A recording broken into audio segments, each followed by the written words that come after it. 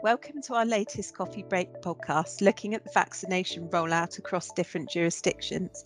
Today, we're joined by Michael from our Stockholm office to look at the considerations for employers in Sweden. Welcome, Michael. Could you tell us a bit about how the rollout of vaccinations in your country is being prioritised? Certainly. As you may know, Sweden has received a fair amount of criticism during the pandemic for its perhaps more lenient measures. Whether the strategy was right or wrong, we may probably never know. But what is clear is that Sweden has a high mortality rate, particularly among the elders. So this means that in Sweden, like in most countries, the elders will be prioritized. In Sweden, the idea is to deploy about 4 phases. The first phase has actually already begun, with vaccine being distributed to nursing homes and residential care homes. And the next phase, which is due to start sometime early February, the elderly people above 70 and healthcare workers will get the jab.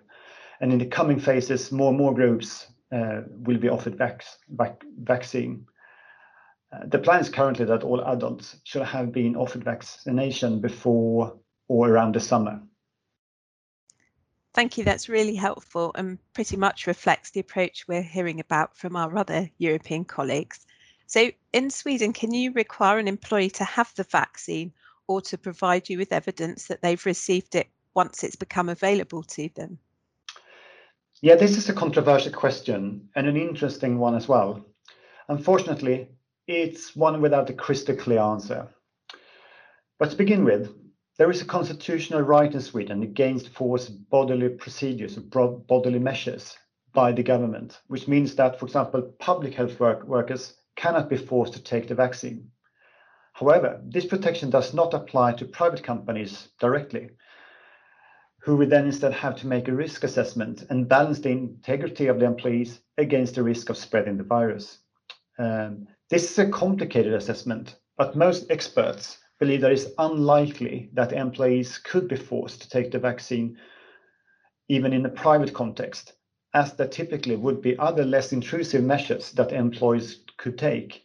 So in essence, the employers would probably have to resort to providing protective gear or requiring employees to work from home or any other measures which is less intrusive. So you've mentioned if they refuse to receive the vaccine, you may have to let them work from home, for example. Could you take other action, perhaps even dismissing them?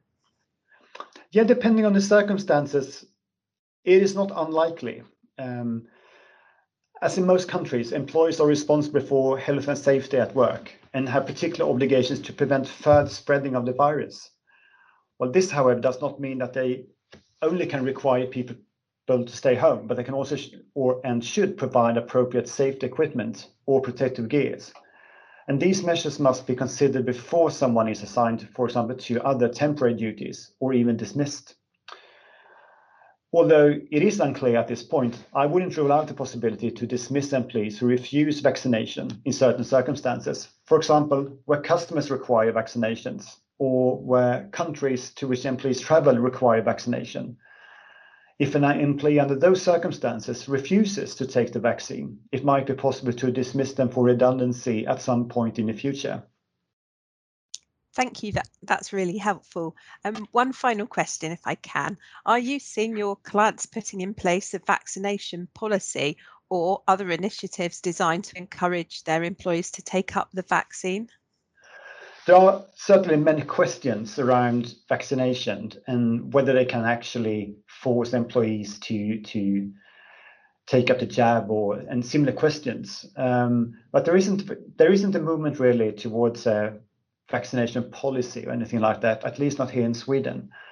And I think that in part also a matter of it makes life a little bit complicated for clients, because then you also need to take into consideration, for example, the GDPR implications, whether you start tracking the vaccinations or whether you have a register of which employees who have had their vaccination taken or similar questions. So I think most companies currently are more considering what measures they can take and what proposals they can make to their own employees. For example, it's quite clear that companies can encourage vaccination and promote the benefits to their employees, even though they can't force them to actually go through with them. So currently people are probably just gathering information and following the authorities' recommendations and advice on these matters. Yes, many thanks. I think that reflects the position we're seeing here in the UK, encouragement rather than enforcement. Many thanks, Michael, for joining us today. These vaccination programmes are giving employees lots to think about, aren't they? But providing us all with much needed light at the end of the tunnel. As this is a fast moving area, please do speak to us for further advice on any of the issues discussed today. Thank you for joining us, and please do listen out for our podcast looking at the position on vaccinations in further jurisdictions next week.